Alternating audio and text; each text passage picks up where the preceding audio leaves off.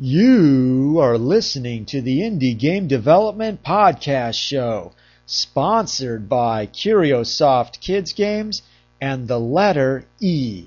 Visit the Indie Game Development Podcast site at www.indiegamepod.com. Welcome to the Indie Game Development Podcast Show. How about you introduce yourself?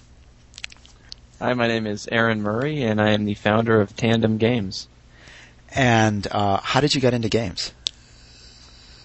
I am a programmer by trade, and I've always been messing around with projects with friends for a while. And a couple years ago, a buddy of mine and I started doing some game demos, and there you have it. What types of games did you initially do? Like, what types of demos? Any specific genre, or just playing around? We'd always kind of talked about Xbox Live sort of games, sure, retro action type games, but we ended up doing our first demo as a casual game. Okay, and so you do the demo, and what happens after that? Did you show it to people? Did you release it on the web, or? For this demo, we took it to the Independent Game Conference in Austin, Texas. Oh, okay. And displayed it there at the game demo night, and it ended up winning second place in the votes, and it just kind of motivated us to keep doing games. Okay. So after that demo, were you thinking about doing another casual game, or experimenting with another type of genre? Yeah, we had the goal of taking that game and finishing it and releasing it on the portals. But a couple days after that show, we got contacted by a company called Critical Mass, and they wanted us to do an advert game based on that game, which we did. And so was it pretty much then reskinning the game for a specific advertisement, or was it a new gameplay entirely, or how did that work? The way it was pitched to us was a reskin, and we thought that would be a great idea, and we started the reskin and decided that we didn't want to kind of use up our idea on this advert game, so we changed functionally how the game, like how the player advanced through the game. Okay. So it's kind of a hybrid.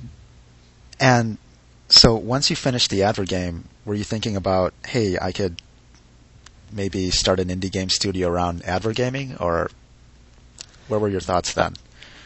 I was definitely against continuing down the road of contract work. That's been the major downfall of games in my get locked into contract mode, and Sure. as soon as there's a few months where you're waiting on a publisher or something, the whole company can collapse. And so because of that, I really wanted to self-fund and be stable. Okay. And so then, were you even hesitant to take the advert gaming thing? Because I know that what I've seen is that some indie game studios, they'll be like, okay, I want to do indie game development, and then they kind of get sucked into the whole contract gig cycle, and it's like an addiction to an extent, because you have to keep, because it's good pay. It can be good pay, or it's a good experience or whatever you get. But at the same time, to do a good job there, you're kind of cutting resources on maybe your own projects or something else like that. So it was enticing, and the reason we took it was because the company we did the game for, they're giving the game away for free on USB keychains at the GDC. So cool. We thought that was kind of cool to have our game be swag. Yeah. And but then we did get probably 3 or 4 more offers right after that game for other games, and turned them all down because of like you said, doing those games means we can't do our own games, and doing stuff that I don't want to do is like a normal job, and I have a normal job, so. Okay. And did you start going to GDC then, around the time when you started developing these demos, or is that something that or did you just focus on the local community where you were at to get game development inspiration and stuff like that? I went to the GDC in San Francisco last year for the first time, 2007. Okay. Or 2008, sorry, and then I went to the Austin GDC, and then this year I'm going to the San Francisco again, and I'm actually taking a couple of employees with me, so that's cool. Okay, and how would you compare the Austin Game Developers Conference versus the San Francisco one? Like in terms of the experience for you? They're very different. The Austin one is almost entirely dedicated to online gaming. Okay. So it's a lot smaller and more focused, but since I just launched an online game last year, it was perfect. Okay. So if you have online games or interest in that, Austin GDC is definitely the show.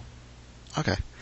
And so getting back then to you releasing the Adver Gaming and then getting 3 or 4 more offers after that, and you decided to work on your own game. So what was the next game you guys decided to do? We originally planned on taking that first demo and finishing that game, but as it turned out, we had one guy needed to take a break, the sound guy. So we decided to work on our. We came up with a random idea to do a web-based MMO. That was kind of like an old MUD. Oh yeah, cool. Yeah, and a lot of text-based. Okay. And without Flash, without plugins, so that you could play it at work. Okay. And was this around 2007 or 2006 or? We started that in March 2008. Oh, really? Wow, awesome. That is tight. Okay, so Yeah. you want to, so you decided on doing this MMO. Now, around that time, you must have been hearing about some of these other indie MMOs that have kind of gotten out there and they were getting a lot of users. Were you concerned that it may have been too late to do the MMO, or I mean, what was the strategy then to get this MMO out and to do it quickly? Because it sounds like it was just a short while ago when you were just thinking about the idea. It was a short while ago, and I'll be honest, I didn't play any other web MMOs, so I was really in the dark as far as what was out there, and I wouldn't recommend that, but it worked out for us. Okay, and so you decide to do this MMO. How long did you think it was going to take to develop? Well, I've got a lot of experience with web development, so Sure. I thought I could do the game in 3 months. Okay, Which seems fairly absurd, I'd say, to most humans. yeah, because it's an MMO. But wait, and you said you were gonna? Did you say you were gonna bypass Flash then? Because I know there's no Flash. Okay, because there's some MMOs where, yeah, you're right, they're just pure PHP based. And is that what you decided to do? Go with PHP, or was it another type of language? I wrote this in .NET. Oh, okay, awesome. And JavaScript. Okay. So it's about 150,000 lines of code. Wow. Yeah. So when you started developing this thing, were you working with anyone else doing it, or was it mostly a solitary thing? Because I know sometimes coordination among these things, especially if you already know all the technology, might hinder rather than accelerate things. Yeah, I was the only technical person, and I had one partner who did artwork and story. Okay. And did you tell anyone else about your MMO idea before you got started? I mean, was there any other feedback or suggestions from other people? I talked to a few fellow developers, and that was about it. Okay, and were they? What did they say? Did they say that it would work, or it would? Let's see what happens, or most people kind of laughed, and well, that means you're onto a good idea. One guy was particularly critical, who's notorious for being anti-everything. And we chatted for about 4 hours, and at the end of this chat, he said, well, maybe it'll work out, which was about the best compliment I'd ever heard from him. So I thought, maybe this will work. Okay. So you started developing this thing. I mean, how did you balance working on the technology versus working on the gameplay, making sure that the game is balanced in the point system and the economy and everything else is working? Yeah. I went into that fairly blind. I was working on the technology because we're not using any plugins. I had to develop a way to use Ajax purely, to have real-time chat, real-time battles in a web browser without any plugins. It was a decent task. So I hit that pretty hard, and then released a really, really rough kind of open beta. Sure. And players started playing it and said, "Wow, it's really simple, but pretty fun and different. So why don't you add all these features?" And then Awesome. that led to the next 4 months of development of all the features. Okay. And when you said real time, I mean, did you ever think about doing it more asynchronous interaction instead of real time, or do you think real time is a key component of this game? Well, I did look at a couple of RPGs, web RPGs after the development. Sure. And most of them are kind of, you go to the page where it's your inventory page, and then you click a link and you go to the page that's you want to fight a monster, and then it just seemed really, it didn't feel like a game to me. Okay. It was more of like using a business application. Sure. And I just wanted it to all be one page. I never wanted to leave the page. I never wanted to really wait for anything, so that's kind of why it went to real time. Okay. And did you decide to give this MMO a name? What's the? Well, I don't know. I mean, you're releasing it in open beta, so maybe you were flexible on the name, or. We got the name early on. It was Domain of Heroes. Okay, great. And so you release it. When you say open beta, how did you mainly get developers coming in? I mean, what demographic did you target this thing towards? The original idea was people who are at work. Oh, okay. So that perfect. was the demographic. For a long time, I've said you can play WoW when you get home, but you can play Doe when you are at work. And Doe is the nickname I use for Domain of Heroes. Okay. And so then you targeted then maybe business forums in terms of. Well, you assume that I had an advertising campaign back then, and I didn't. Well, you don't have to advertise it. I think it's novel enough where you could literally just release it anywhere, as long as it's targeting your audience, and then kind of it could spread word of mouth or something. So, but, it was literally I didn't go around and tell anyone. I don't know how people found it, to be quite honest, but a couple people did, and a couple people told their friends, and early on we'd get 1 or 2 people a day would sign up, and and yeah. Were you guys keeping track of metrics and all that other stuff early on, or was it just looking at how many people registered for the day? I am a huge fan of metrics. Sure. Somebody once told me that anything worth improving is worth measuring. So, because of my enterprise software background, I track everything. So, I'm kind of a freak about that, and so I was hovering over that data. So you do more than just Google Analytics. You have your own built-in system, or is it? Yeah, everything's custom. Okay. So you said that you got feedback from your beta users.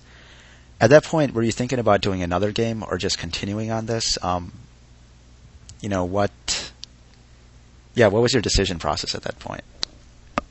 Yeah, I just assumed that it would be, put out there, just kind of a fun, kind of a trinket, and life would go on and I'd work on another game. But it quickly turned into, I was getting a lot of email and a lot of posts on the forums, people wanting feature requests, and Nice. I was chatting with them in game. So I was basically just rapidly developing all these enhancements as people wanted things. They wanted guilds, so I put in guilds, and they wanted trading, and they wanted this, that, and the other.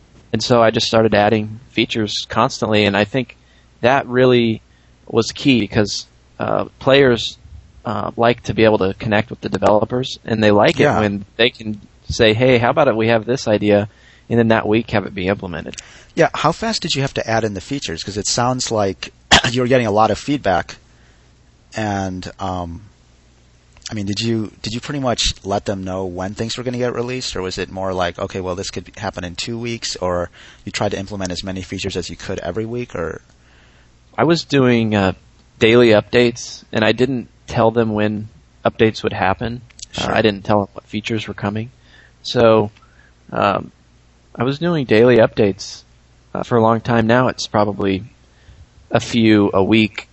But some people would literally email me with an idea, and I on that, or it was simple enough to implement, and they would have that feature that night, and it was kind of shocking to them. So that's probably why they told their friends. Okay. More the novelty of that than even the game. Yeah, definitely the community. And can you talk about some of the features that you felt had a huge impact in terms of the game experience? Some of the features that they suggested that you implement. You mentioned the guild system. Yeah. Did you have to do, how does that guild system work, and how long did it take to do? The guild system works somewhat. A player can start a guild. I guess to give you a little bit of background, the game is free. There's no limit to the quests or the items that you can get.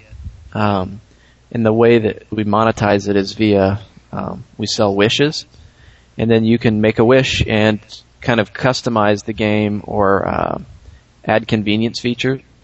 Sure. You can't become powerful because you're rich, and I'm just very much against selling the greatest sword into the rich players. So you can start a guild because that's not critical. Sure. You can start a guild and for wishes, and then you're essentially the founder of the guild, which gives you all of the rights, and then you can invite players who are guild worthy. Okay. And promote them, and there's a guild vault where people can donate items, and the guild gains experience when other players in the guild are playing, and these various guildy type things. And Well, that took maybe a couple weeks to do. Okay. And when the guild gains experience, is that to compete against other guilds, or is it to help the players in the guilds with their RPG quests and stuff like that? It's primarily a way for guilds to be ranked against competitive, because the guilds will go up in levels. So there's a few of the top guilds are constantly vying for that top spot on the leaderboard as a guild. Okay. And when you talk about quests, are these then things that you design that people go through, like in terms of just some kind of journey, or are these things that other users make? Yeah, the quests are all developed by us currently, and they're just you can go to an inn and talk to the barmaid or whoever's in there, sure, and get a quest. So we've created all those. We originally were going to have players write them, but content quality becomes a concern. Yeah. So we may end up having a land that's purely player-based,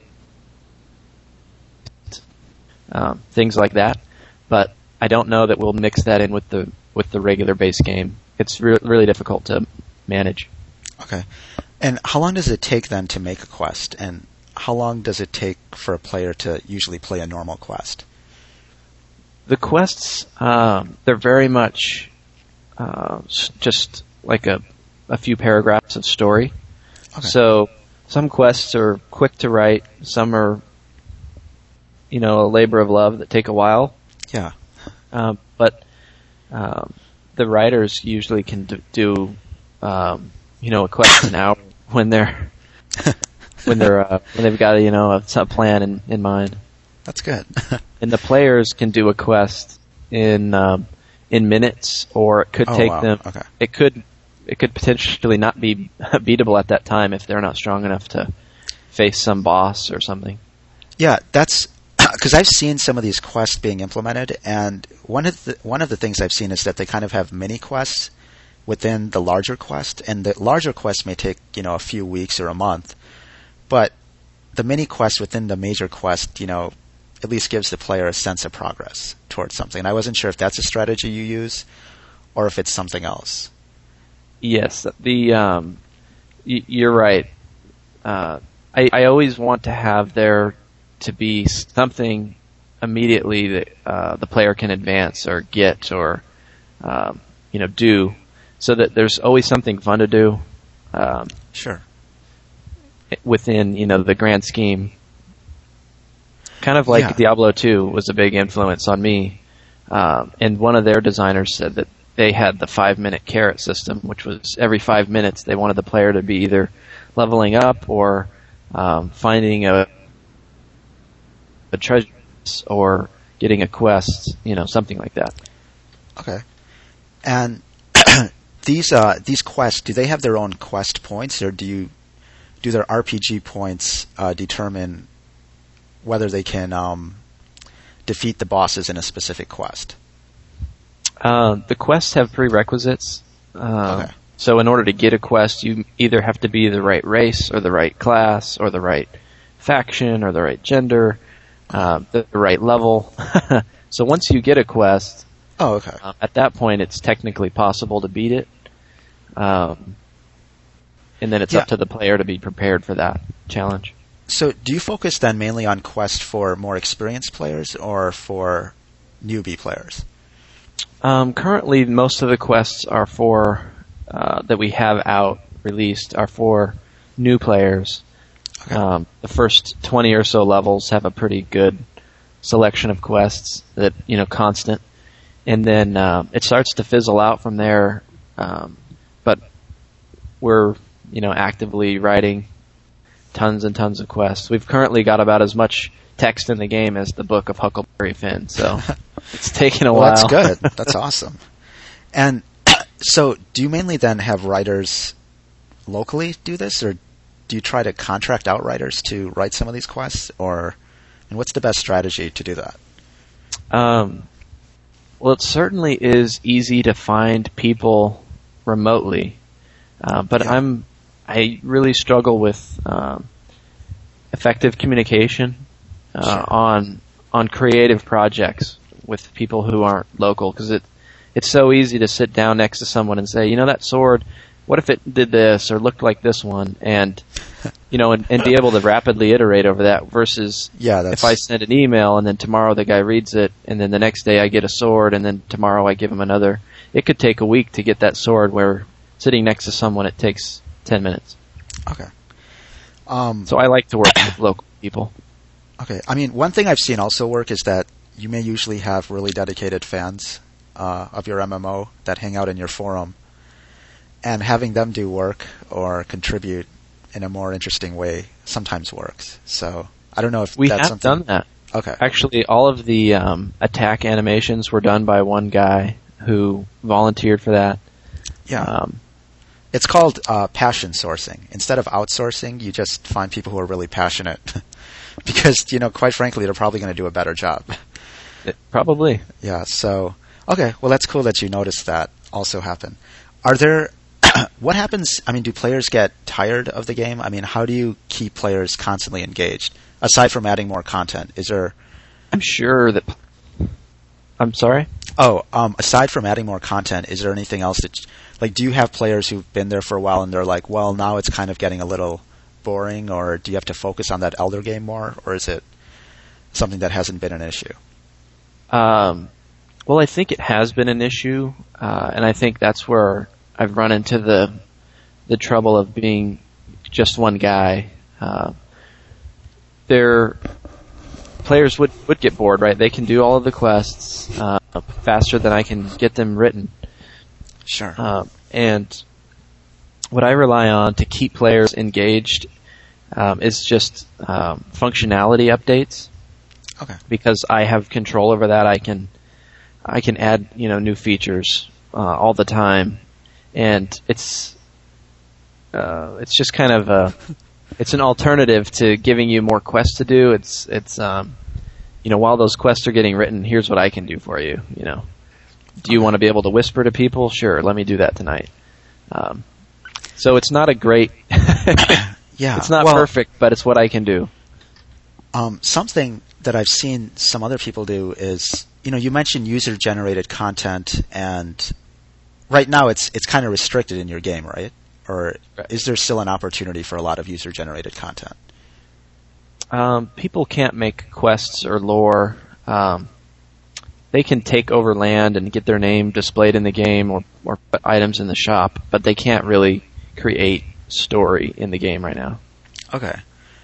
Because I've seen some games where they don't necessarily add a lot of content, when you talk about quests and stories, because they have some kind of game dynamic or mechanic so that literally, as the players are playing the game, they're kind of generating content for other players.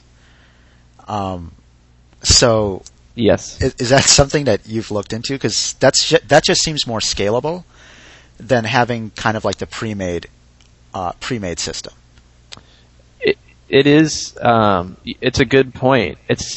I would argue that they're actually different because I think players know when they're dealing with generated, air quotes, content. Sure. Because it has kind of the same structure or format versus when you get a new quest written and it's talking about this guy's, greasy handlebar mustache and, you just can't.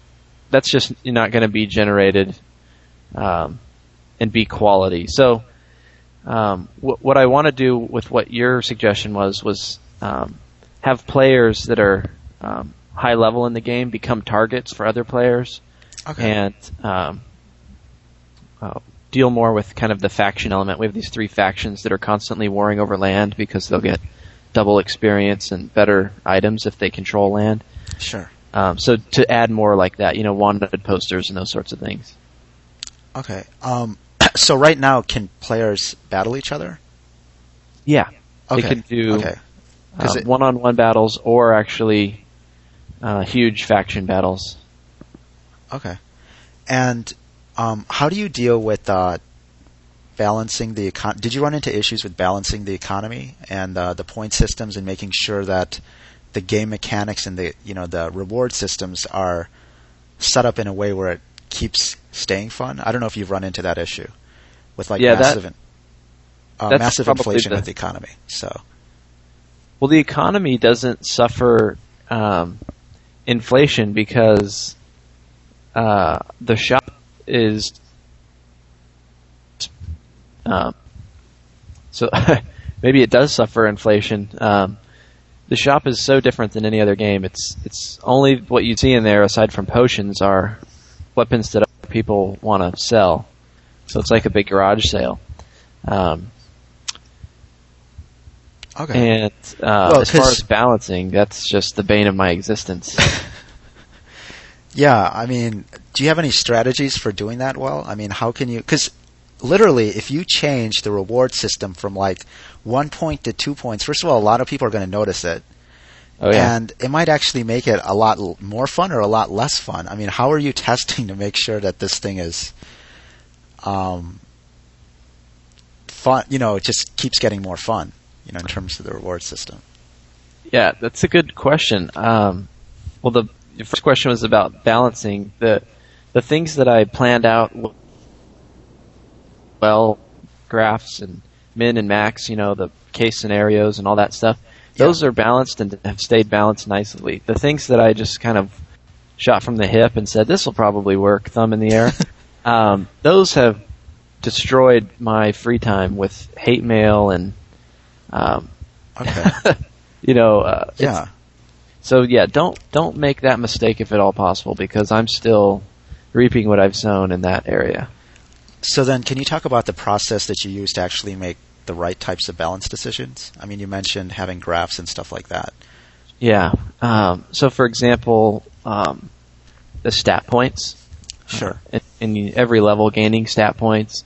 And the way the game works is you get a certain number of stat points due to your race and a certain number of stat points due to your class, automatically assigned to your different attributes. Sure. And then you also get 5. And so it's not too hard to figure out, how many stat points the people will have in total when they're maxed out by level and everything.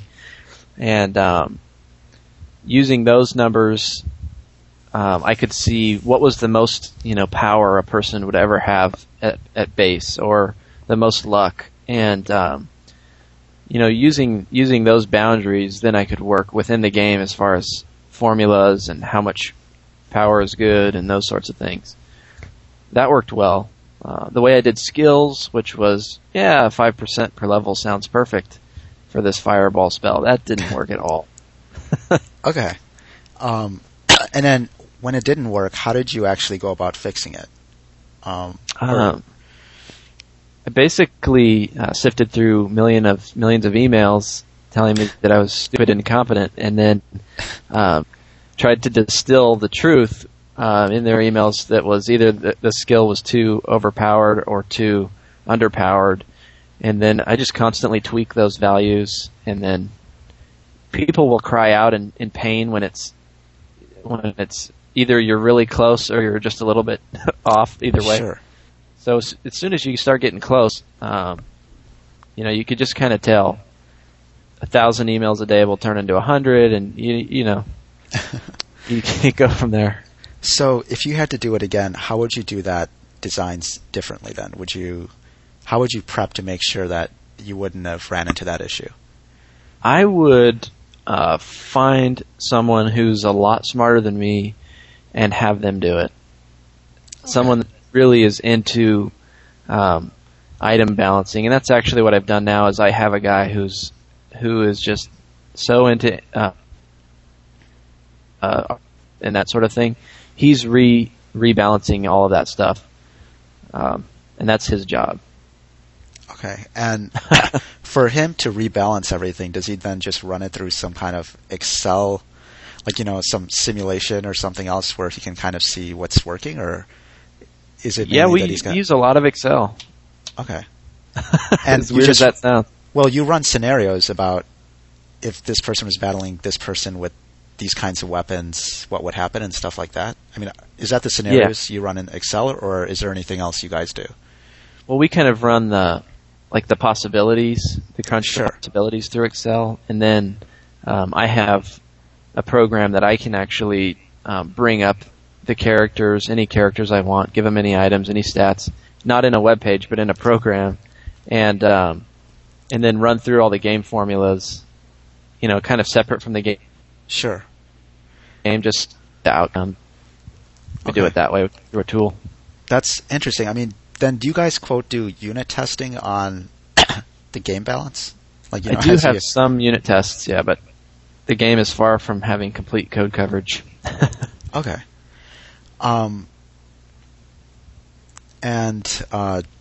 So aside from that, how do you actually make these changes? Because you're making a lot of these changes in real time when people are actually used to a certain version of the system.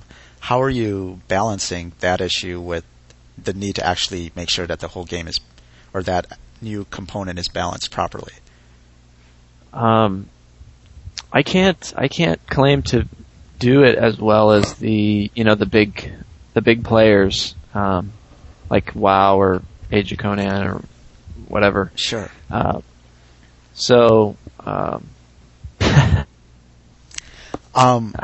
can do it perfect.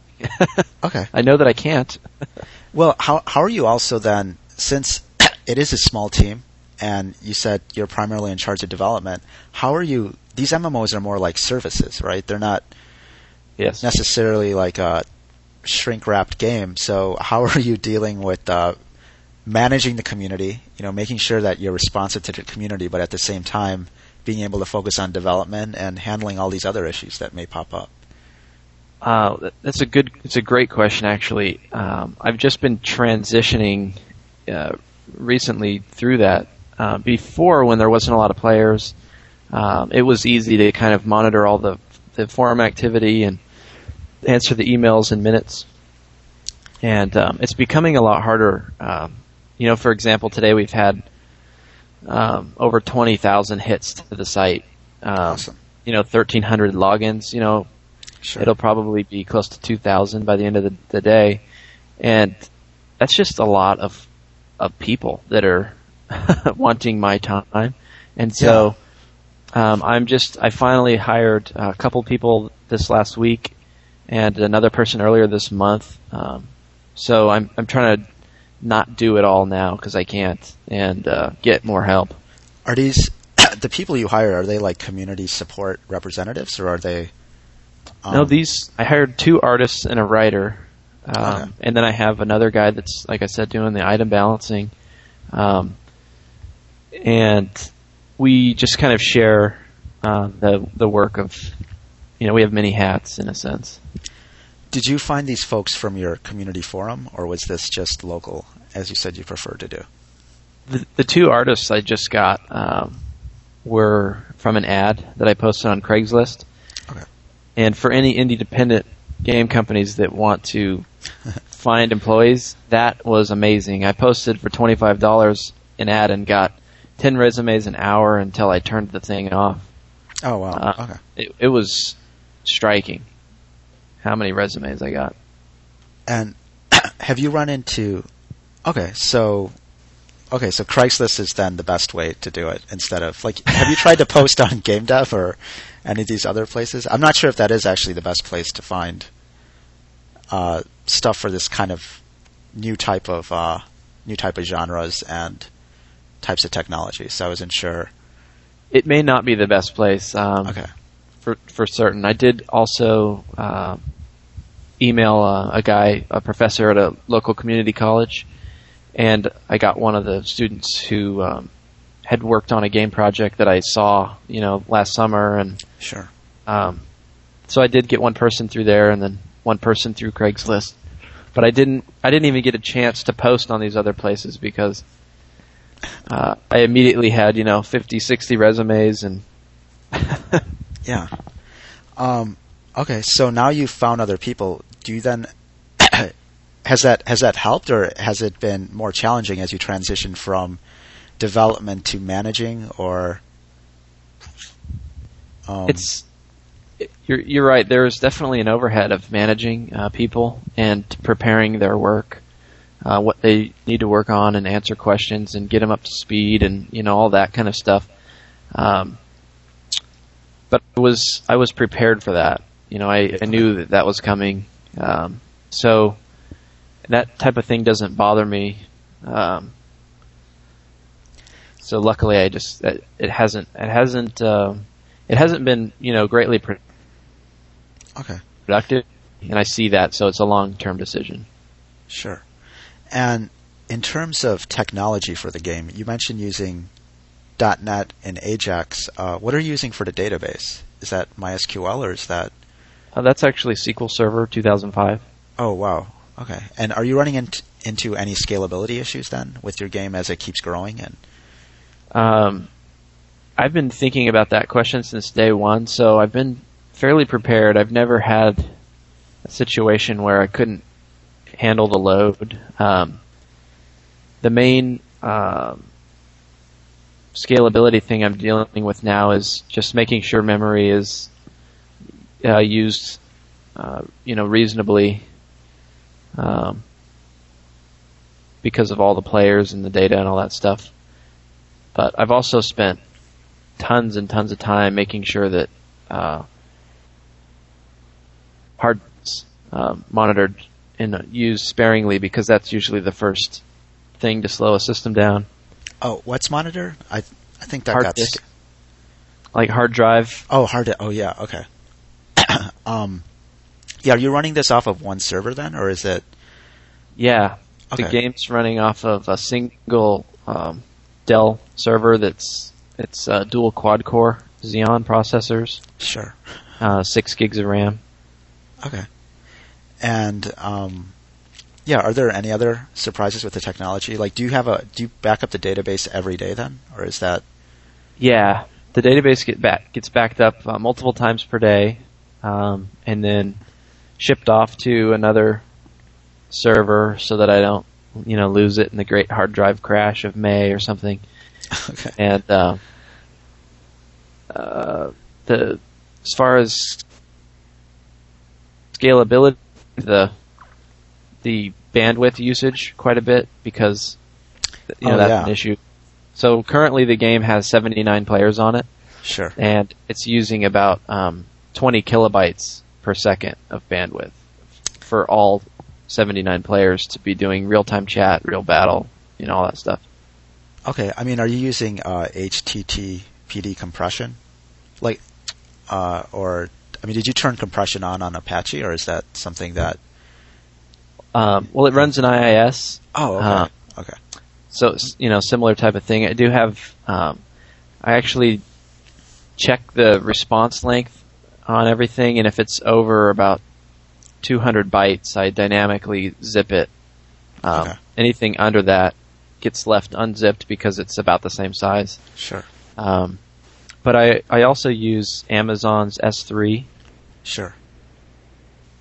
Static content, so JavaScript files and the CSS sprites and everything are hosted over there. So I only serve dynamic content from the server. Okay. And how is it then using proprietary? Because it seems like you have a proprietary setup compared to, say, doing an open source solution for your game.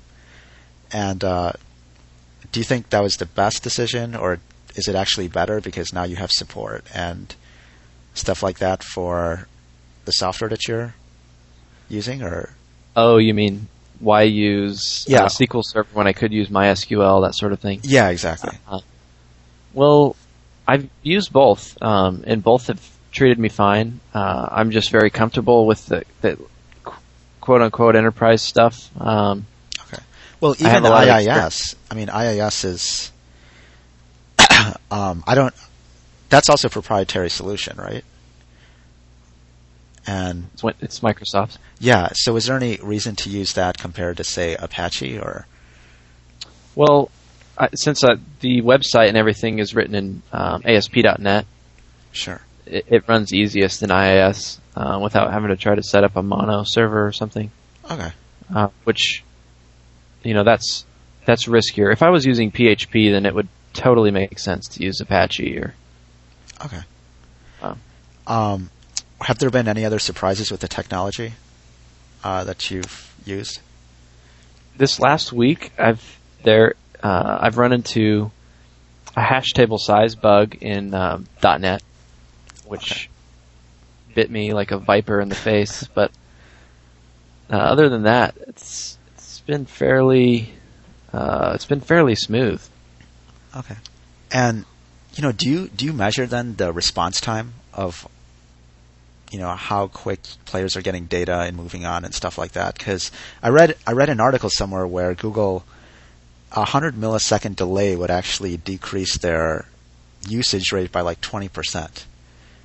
And right. And I don't know if that's something that you've paid attention to, or if that's something that's important to your game.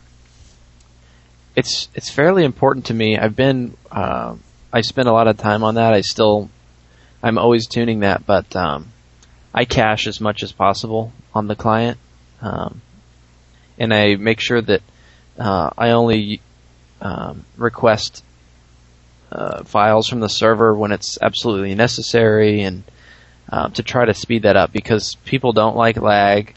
Sure. And when you have a game that you don't have a plugin and you can't do a download, that's been a pretty good struggle for me, as to how do I give you, Huckleberry Finn and junk and instantly. Okay. And without a download screen that has a circle on it, Yeah. Well, when you say caching on the client, how are you caching on the client? I mean, because you're not allowed to, right? Yeah. Basically, part of my build process is it takes all the JavaScript that I have, it minifies it, it compiles it all into one file, okay, and uploads it to Amazon, versioned, like a versioned file name, and then for as long as I use that version of that file, it's the headers that I have are set to not re-download that file. So, assuming the browser is treating those headers properly, then it won't be re-downloaded every time. Okay. And same for the graphics.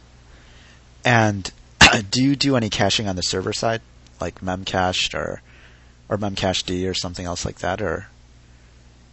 It's all again proprietary. So the game runs as a Windows service. Okay. And the web server connects to the service to interact with it. So there's a whole layer of caching that sits over the database, and so that every 1 second I'm not asking the database for every player. Sure. For updates and things. And yeah, since you're doing ASP.NET and some of these more proprietary solutions, do you find is that going to be easier or harder to find, say, people to help you with development, or do you think that's going to be a need? Or I think it will be. I actually believe it'll be a benefit because when I need someone to help me with some obscure tuning issue, there's a lot of professionals, especially locally here in Austin, that I can hire to have them get nitty gritty with some code with me. Sure. So it's I don't need them to be game specific people. I need them to be this guy knows more about object serialization than anyone on the earth. So let's get that guy in. And so in a weird way. Okay, that works. So let's transition then into business models. So you mentioned that you use wishes that people can buy. Correct. When you were first developing this game, did you have any idea on exactly how you would make money from it, if that was a thought even at the beginning, or? That wasn't the initial. It wasn't thought of initially. It was kind of originally the plan was to just have some ads thrown up on the page, and maybe people would click them, and sure, that like that. But and I was also pretty adamant against, like I said, having to pay for access to the new quests or that kind of thing, because that's irritating when you hear that a game's free to play and then it's really not free to play. You're what you really got was a demo. Yeah, exactly. So I didn't want a bait and switch thing. So early on, I came up with this idea I call the 3 C's, which is core, customization, and convenience. And the core game is always free, and customization and convenience are not critical, and players can pay for those. Okay. An example of customization would be like changing your color in chat. Okay. And what's been the most popular customization then in the game? The most popular upgrade? Yeah. Well, that is a pretty good question. I don't have the answer for that. Okay. For you. And you didn't think about doing a subscription, right? Or well, actually, I didn't want a subscription because of various things. Actually, let me tell you, I just found out what the most popular upgrade is. Okay, great. New characters. Oh, okay. Creating more characters. So you get one for free, and you get a free wish, so you could have 2 characters. But if you want more, then you buy wishes to make more. Oh, okay. Increasing material and reagent capacity, which everything in the game is made out of materials, and it's in the enchantments are made out of reagents. Sure. So for holding those to re-enchant your items, essentially. And the inventory capacities are huge. Okay. Back to your question. Oh, yeah. Well, the other question I had was, you just mentioned that people can have more than one character in the game. Is that, do you know what the average number of characters most people are? And is it? Oh, the average number of characters. Like, is it popular to just focus on one character, or do people like to have 3 to 5 characters and just, there are different races or different types, and just play with one day and then play with another day or something else like that? Most players have one character, but the players who stick around for more than about a week or so typically have like 5 or so characters. And usually one of those is a item finding character, those sorts of things. And you also mentioned trading. Going back to trading, how popular is that in the game, and what are people trading? I mean, can you trade customization features, some of the customization features, or is that focused more on the core elements of the game? You can't trade customization features, but you can trade wishes. Okay. So that's one thing that was a really tough decision to make was, can players trade wishes? Because I was worried that players would kind of circumvent buying wishes if they could get them, some other way. So what I did was make any wishes that are purchased tradable. Okay. And just you can trade it, and that way it really reduces the chance for exploits. And then they can trade anything really in the game, items or coin or materials or reagents or wishes. And trading's very popular. For your trading interface, is it then mainly going through that store where someone says, okay, this is what I have to trade, and someone's like, okay, fine, I'll buy it for this much, or I'll trade you this for this, or how does that exactly work? The trade interface is you can click on anyone in chat and offer a trade to them, and they can click accept, and then it brings up the trade screen for both players, and they can choose any of their items that they have to show, and then enter any wishes or materials or reagents, and so it's very similar to like Diablo or WoW. Sure. You pick and choose what you want to show, and then click, yeah, this is what I want to trade, and they trade. Okay.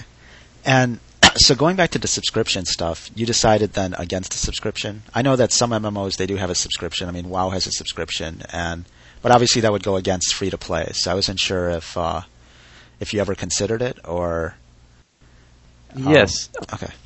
The main problem with subscription, there's a couple problems with subscription. One good thing is that it's monthly money. You're getting $15 a month from this person. Sure. The downside is that in order for that person to convince their friend to play, that friend now has to pay $15 a month. So you are burdening everyone that you tell about the game. You're saying to them, this game is as good as Netflix. You should use your Netflix money and play this game. And they're saying, well, I already play WoW. I can't. Yeah, that's a good point. People's brains, they see subscriptions as almost mutually exclusive, like it's, a buffet, and why would I purchase 2 buffet meals? I have all I can eat. So, I just don't see the subscription model working for most games in the future.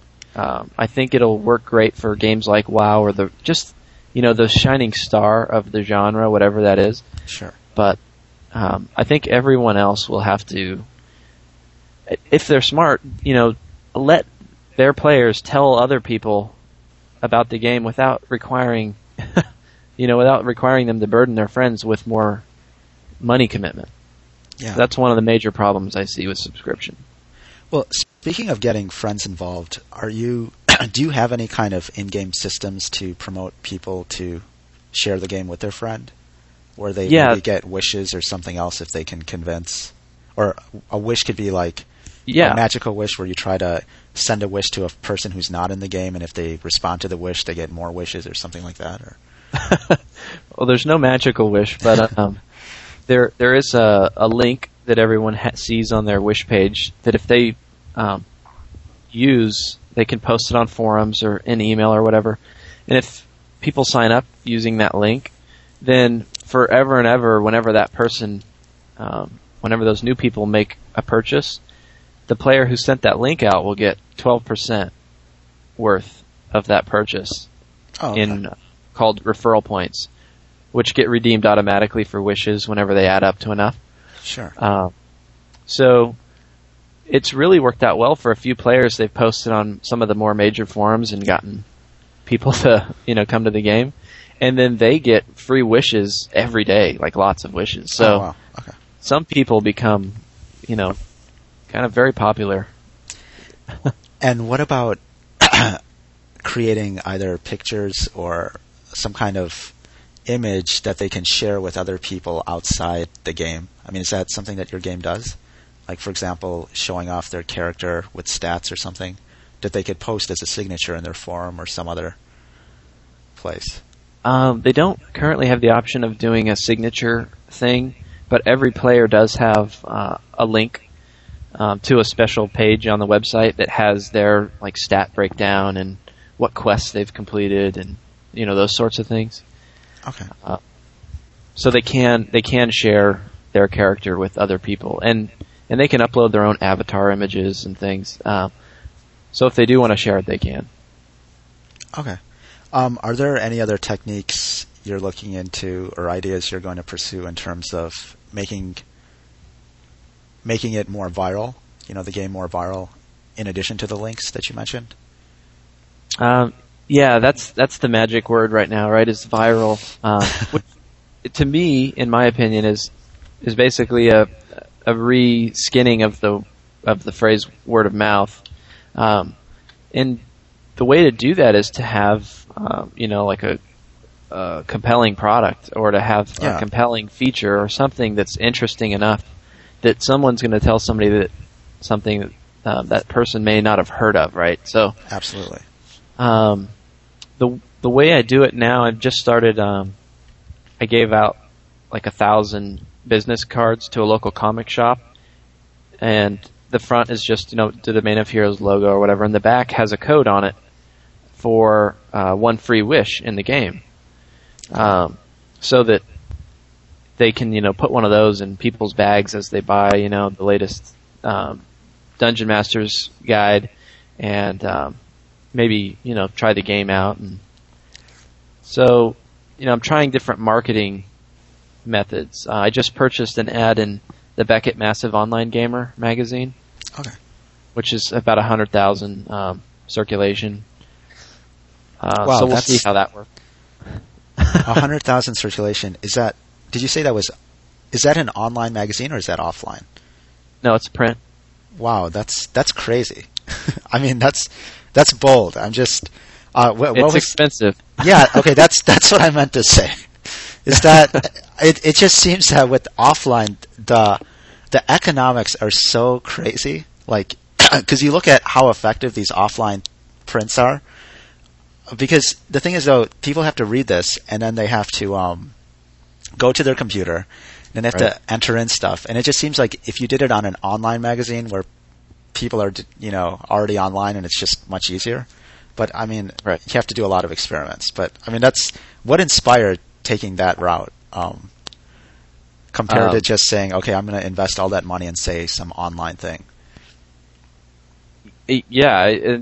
It's more money than I've ever spent on online. So it's a huge thousands of dollars. I think, what inspired that compared to just saying, you know what, I could probably do YouTube videos.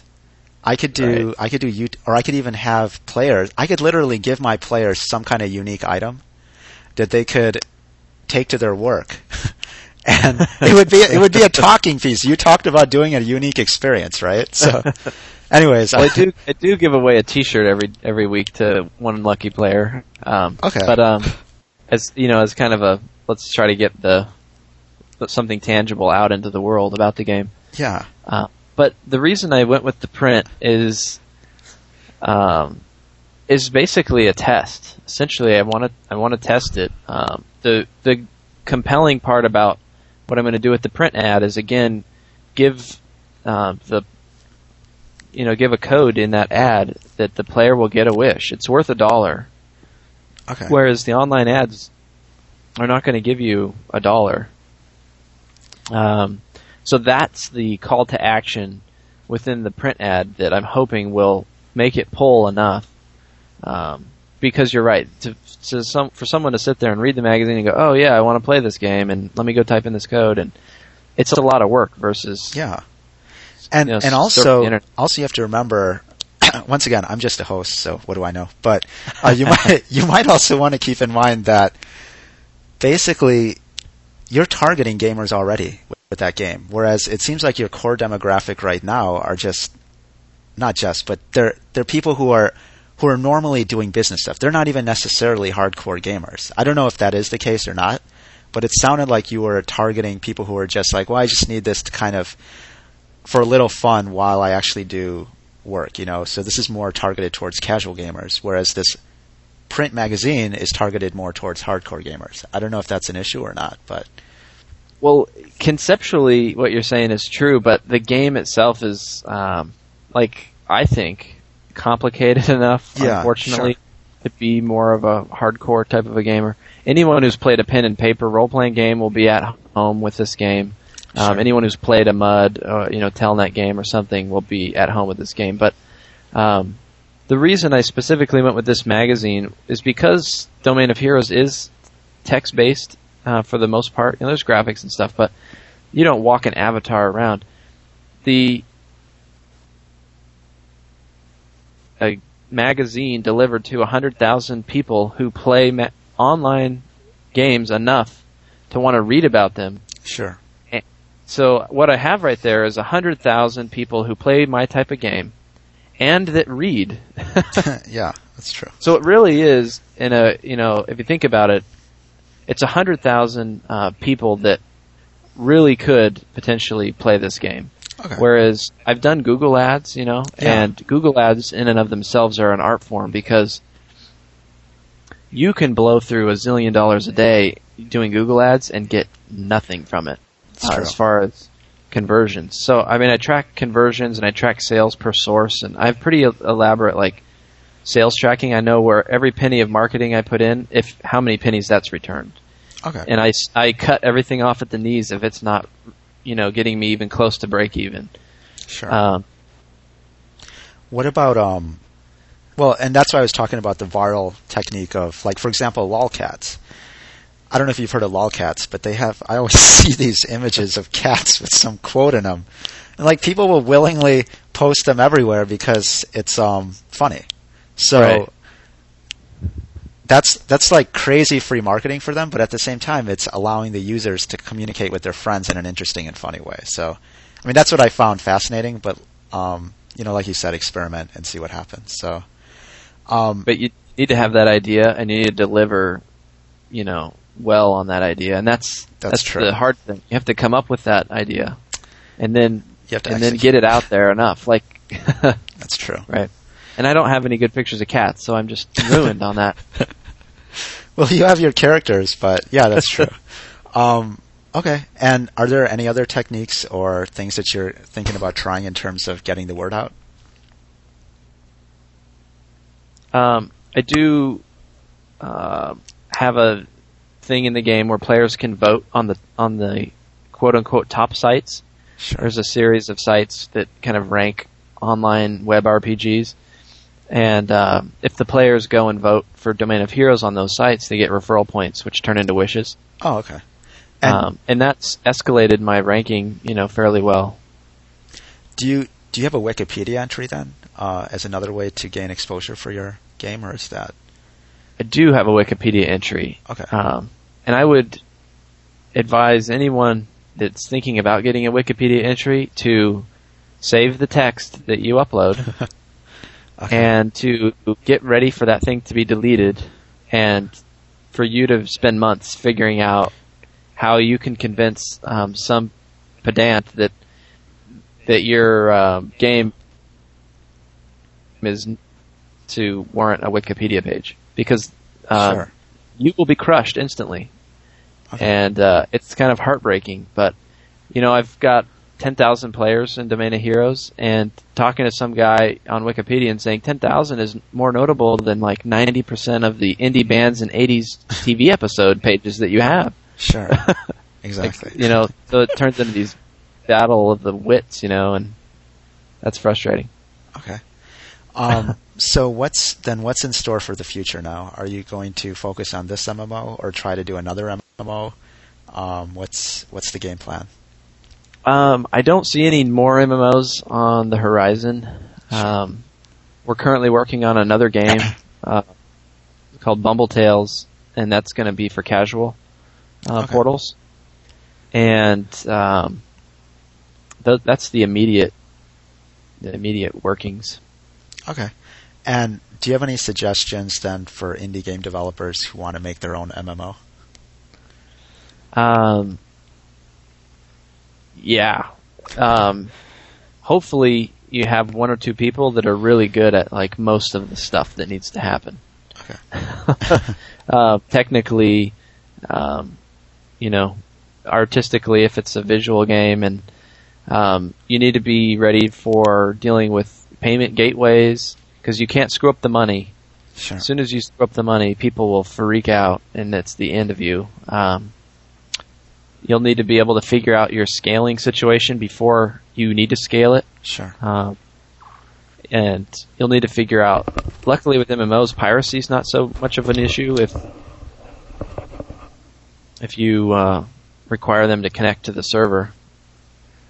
But just, be ready for perpetual development, ultimately, because you're not going to be able to ship it. And that's one thing I really don't like about it, is that other games, you can just ship them and you're done and you go to the next thing. And if you're the type of person that can't persevere and stay focused, it will ruin your life.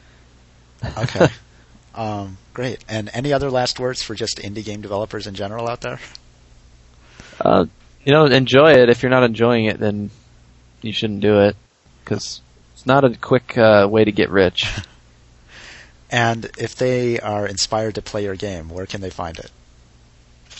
They can find Domain of Heroes at domainofheroes.com or through tandemgames.com, and my email's on the site if anyone wants more information about anything.